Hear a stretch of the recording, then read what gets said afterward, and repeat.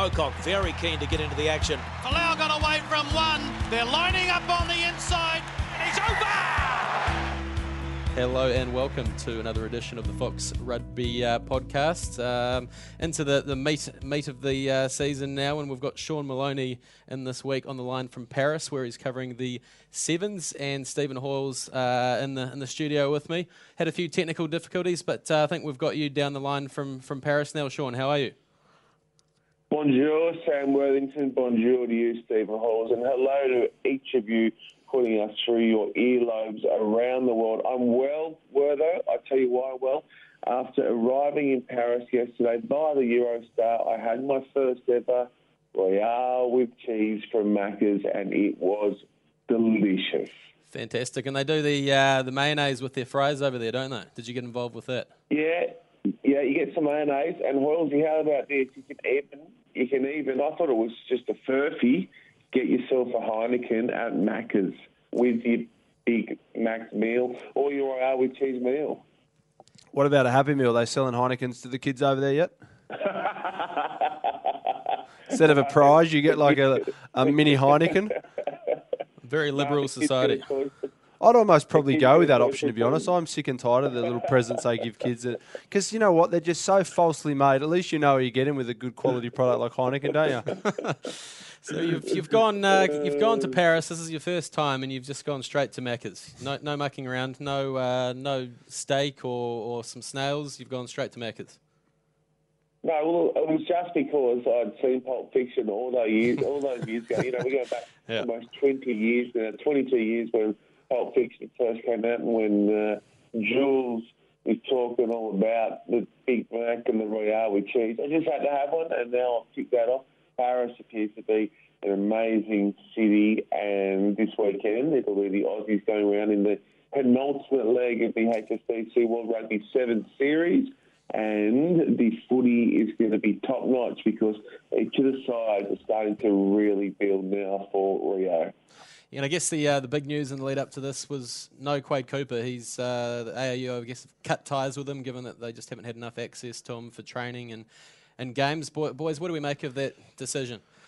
Look, again, without trying to be too critical of the decision, I don't think they had opportunities to have him more, and I don't think they took those opportunities up. You know, I know he only came in late to the Sydney, but they said no to him. So I find that a little bit difficult to buy that. Oh, we didn't have enough time with him. Yeah, you had an opportunity to have him a little bit more.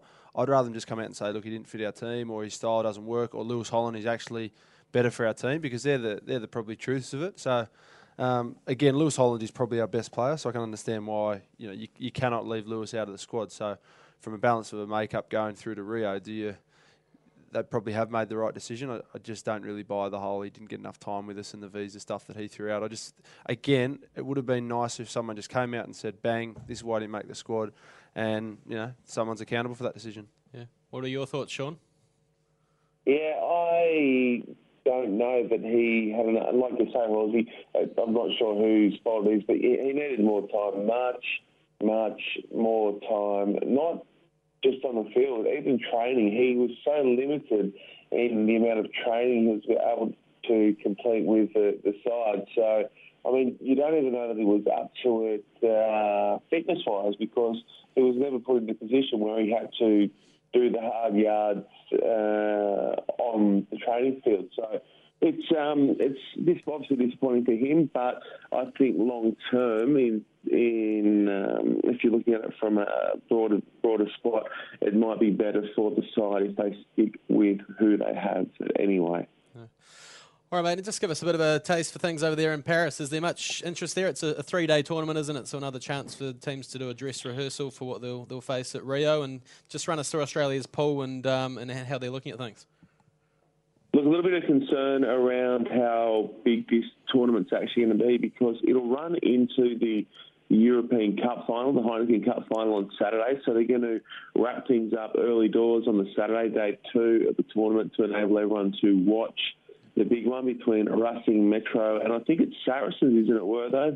The opponents of Racing. That's been played out down in Lyon, but it's obviously a huge game. So they're getting around it that way. In terms of the Sevens itself, a number of these squads, as I touched on, have brought in their big names and have really started trying to stamp their intentions on what they're looking to do in the big one in Rio. So Fiji, for example, have put in a big pool of really good 15s players who are now going to be given a chance to go hard here in Paris, and I think they will be deserved favourites for it over here in France. Yeah, no worries. We'll catch all of that on Fox Sports. Shawnee will be calling it, that booming voice down your line. This is try after try comes in. What about Kenya in the last tournament? I mean, are there thoughts that the Kenyans can carry on this run of form and even be a bit of a threat at Rio? Oh, yeah, 100%. 100%. There are any one of, I'd say probably six or seven teams that when they are on, they are a chance of taking a gold medal. So that's the beauty of sevens. That's why we go nuts for it, because on any one day, if you aim up and the other side's off just a fraction, it's all amplified compared to 15s. It's over so quickly, it's so knife-edged that any one of those sides can get the cash. Good stuff. All right, well, we'll jump ahead to a bit of Super Rugby action, and I guess most of the attention this weekend in Australia is Brumbies Rebels down there in Melbourne, and it's going to have huge implications for the Australian Conference winner. I think Sterling Mortlock, two of his old clubs, he was asked to pick a winner this week, and he sat on the fence. What about you, Halsey? Who do you like?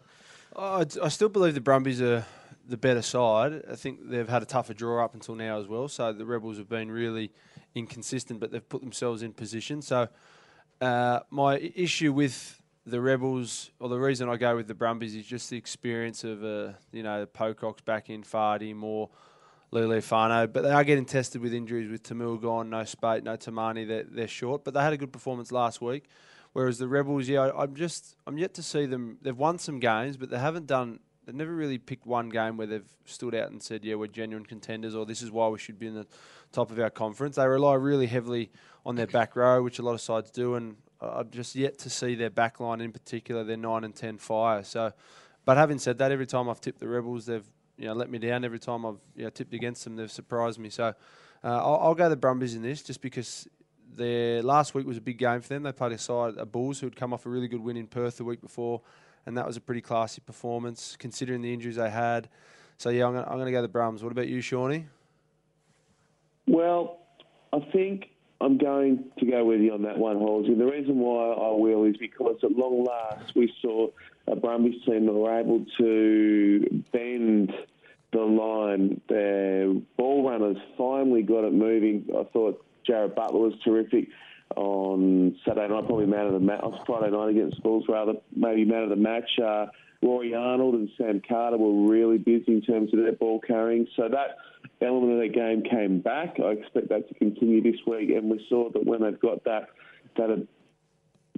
front foot ball to work with, that they can be quite a handful, as most teams are. But they just looked so much better with those three punching it through the defenders. And you mentioned that front foot ball, and I think one of the big benefactors in that is they've got a really good halfback who plays excellent footy off front foot ball, and that's Thomas Cubelli, the Argentinian number 9, and he was outstanding the other night. He's sharp, he's a live wire. He doesn't necessarily... A strong little fella as well, yeah, isn't he is. He doesn't necessarily fit the mould of a structured halfback or like a George Gregan type where he fits to a certain structure of the game or the game plan. He's very much on his own and not in a selfish way at all, but he just goes, and I think they're starting to adapt how he likes to play as well. So he's starting to pick some combinations up with his forward. So just a few more threats in and around the ruck for me, I believe, at the Brums. Yeah, they need that creativity, don't they? Because they don't have a hell of a lot else in that back line in terms of creativity, and obviously missing the strike power of Tamani and Spate out wide. They could do with Bernie Larkham himself out there in the back line, couldn't they? Just a little bit of creativity and flair that they're struggling to score tries at the moment, aren't they? Apart from sort of set-piece stuff. Yeah, and they might what you might find through these injuries they've had to their star backline players, they might revert back to what worked so well for them last year. They're rolling more, their forward-dominated play. They did try, and they showed, actually. They spoke about trying to play a better, more attacking style of rugby this year, and I think with all players on deck, they can do that. But Larkham's smart enough to understand that with 3 big-name backline players out, 3 of your best players, you probably can't play that way you've spoken about all year. Let's go back to what we're really good at and give the forwards a little bit more ownership and let them tough it out a bit more, which suits them too. Before we move on, Shawnee, your mate Brumby Jack, who you wrote about on foxsports.com.au, have we got an update on how he was faring down there in Canberra? Is he okay?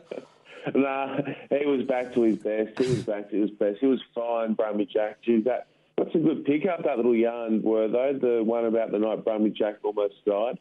Oh, it was a fascinating read. I was unaware of that sort of troubling backstory. It was a real emotional roller coaster. So if people haven't read that, I might tweet that out again for people to have a look at. No, he was fine, mate. Just like the Brumbies, he was fine last week. Happy days. All right, we'll move on to another of the Aussie teams in action this weekend, the Reds over there in Wellington to take on the Hurricanes, who have been naughty boys over in South Africa, or just sort of getting word today of a bit of a developing story that up to 5 Hurricanes players might be stood down for this one for staying out a little bit late in the Republic. I think Durban, by the sounds of it, is where they might have been out a bit later. There are a few distractions there, Halsey, on tour. Oh, Durban's a lovely place, and it's really coastal. It reminds me a lot of, it's kind of, for my opinion, a combination between Manly and the Gold Coast. Really good surfing haven over in South Africa. So, yeah, look, it's a nice coastal feel, and it's pretty easy to get distracted, and they didn't go all that well, unfortunately. They've been going really well up until then, and yeah, they've had a broken curfew, and they'll pay the price, and they'll miss a game, and it could be a danger game for them. That New Zealand conference is so competitive at the moment. Everyone but the Blues could qualify for top spot, it looks like, and you know, to me, I don't know who the players are. I haven't been.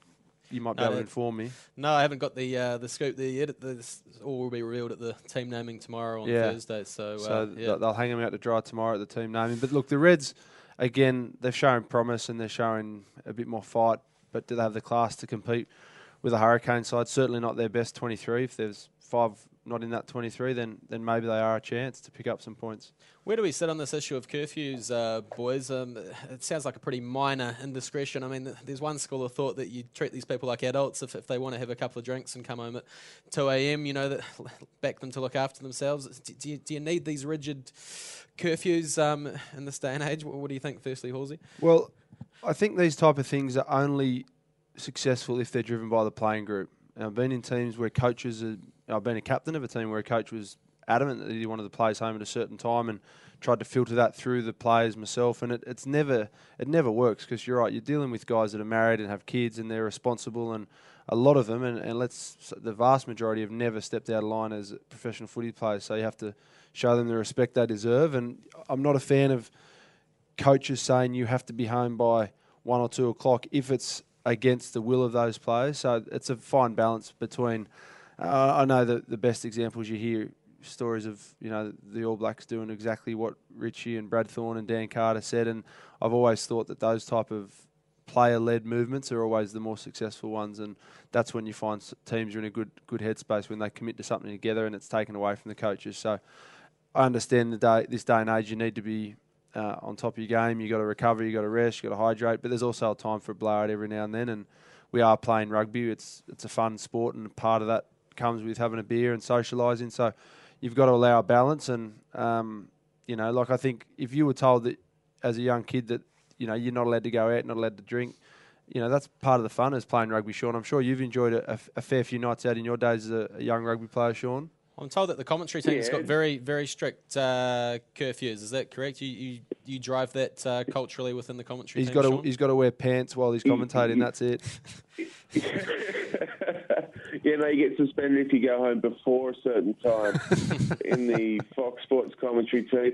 So just to confirm, they were out after the game and broke curfew. Is that right?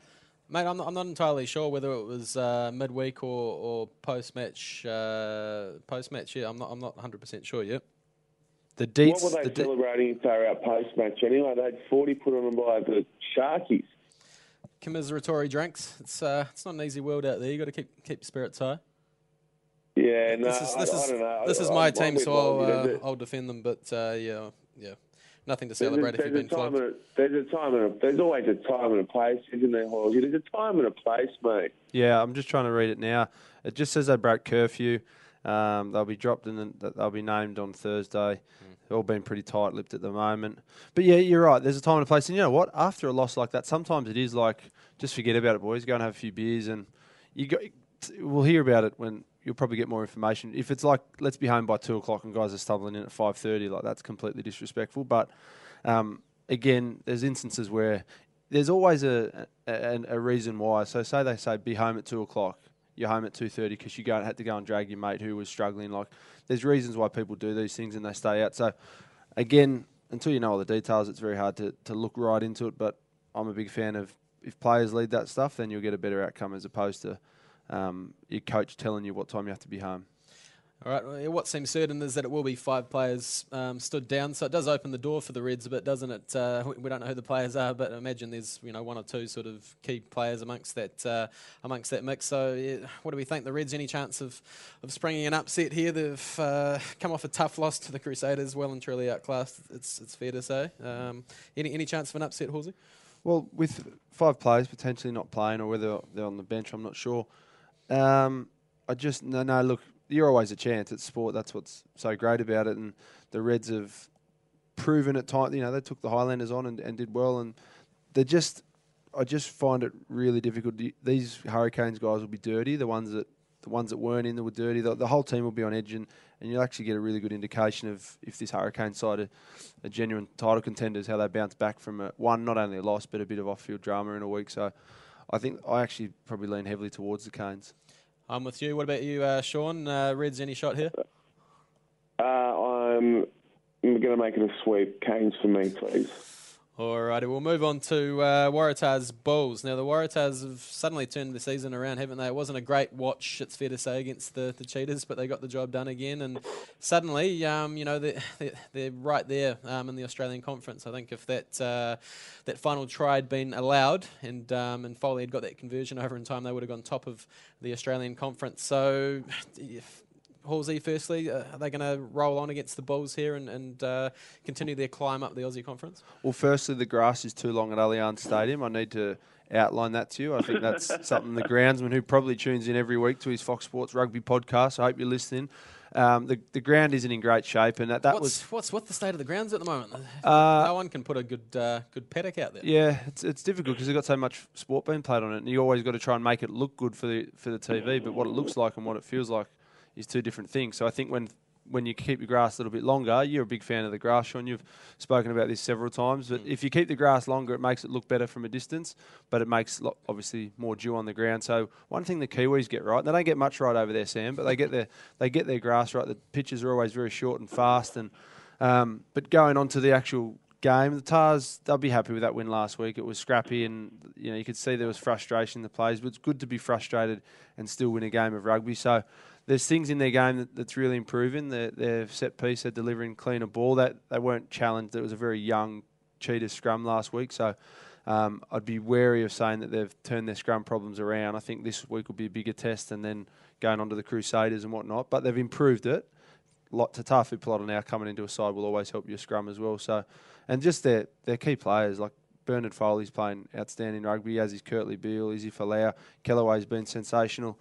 I think up against the Bull side, who didn't go all that well last weekend, I think the Tars are a genuine chance. So they'll be the Tars, and one of the Brumbies or the Rebels will be sitting very close to the top of the conference next week. It was a bit of an opportunity miss, though, wasn't it, to not play a bit more sparkling style of rugby. They came back on a high from South Africa, and maybe that caught up with them. But it was firstly that first half was a bit of a grind, wasn't it? And when you're trying to bring crowds back to Allianz, it was a bit of a shame that they couldn't put what was a pretty average Cheetahs side to the sword a bit more and pick up that bonus point. Yeah, they're certainly playing a bit more of a territory-based game. Holding a bit similar to the Highlanders. Actually, they can go games where they've got 30 to 40% of possession, and as opposed to last year where they were a 60-65% possession side. So they're just playing a new style of footy under Darryl Gibson, and it's taking time, but they're slowly getting there. And once they understand when they're kicking and why they're kicking, then I think they'll improve. Again, we sit there in the crowd and we want to see nothing but end-to-end rugby, but they need to get wins. So it's a bit of a balance. And I find that the side that they had the last couple of years could play that way, and it takes a bit of time to make these changes. So pretty wise from Darryl to make those changes, I feel, with the squad that he's got. So you always want to see better entertaining rugby, and Sydney's a place that needs it. So you almost excuse that one and say the conditions weren't great, even though it wasn't raining. It wasn't a great night for handling out there. So hopefully they can improve it this week at another home game. And Sean, you were down there in Canberra and saw the big Bulls boys up close and personal against the Brumbies. What did you make of them, and are they any shot against the Tars, who will obviously be favourites? I thought they were so unlucky in terms of a number of the refereeing decisions that went against them at the weekend. Every time they got on a roll or looked to be building any momentum, that seemed to be ripped away from them by the whistle of Ben O'Keefe. That's just how I saw it. I might have misinterpreted some of his calls, but they were closed out. The crowd got in behind the Brumbies and helped influence, I think, a number of those titles. Never really allowed to play any footy. Jesse Creel hardly touched the ball. A couple of mistakes that we didn't see a week previous. It was a perfect storm for them down there in Canberra. I expect they will bounce back and be much better for it against the Tars this week, and I think they'll go very close to rolling the Tars this week. Good stuff, Shawnee. Well, we're getting the hurry up from our technicians here. I think you've got to go off and get a croissant before running around with the Sevens boys, Shawnee, and Stephen's probably off to Randwick or something to do a bit of training. What are you up to this afternoon? I trained last night with Randwick, actually, Sam. Okay. Tuesdays and Thursdays went down. Bit of a morale boost for the boys, they said. So bringing the crowds back to the shoot. Yeah, no, I'll go back down there in a few weeks' time, and they're going pretty well. Hence me coming back and playing. I can sniff a premiership, so I'll be down there soon, jumping on the back of that. Good stuff. Well, thanks for tuning in. Thanks for joining us, boys. We'll do it all again next week, and enjoy the weekend of rugby, people.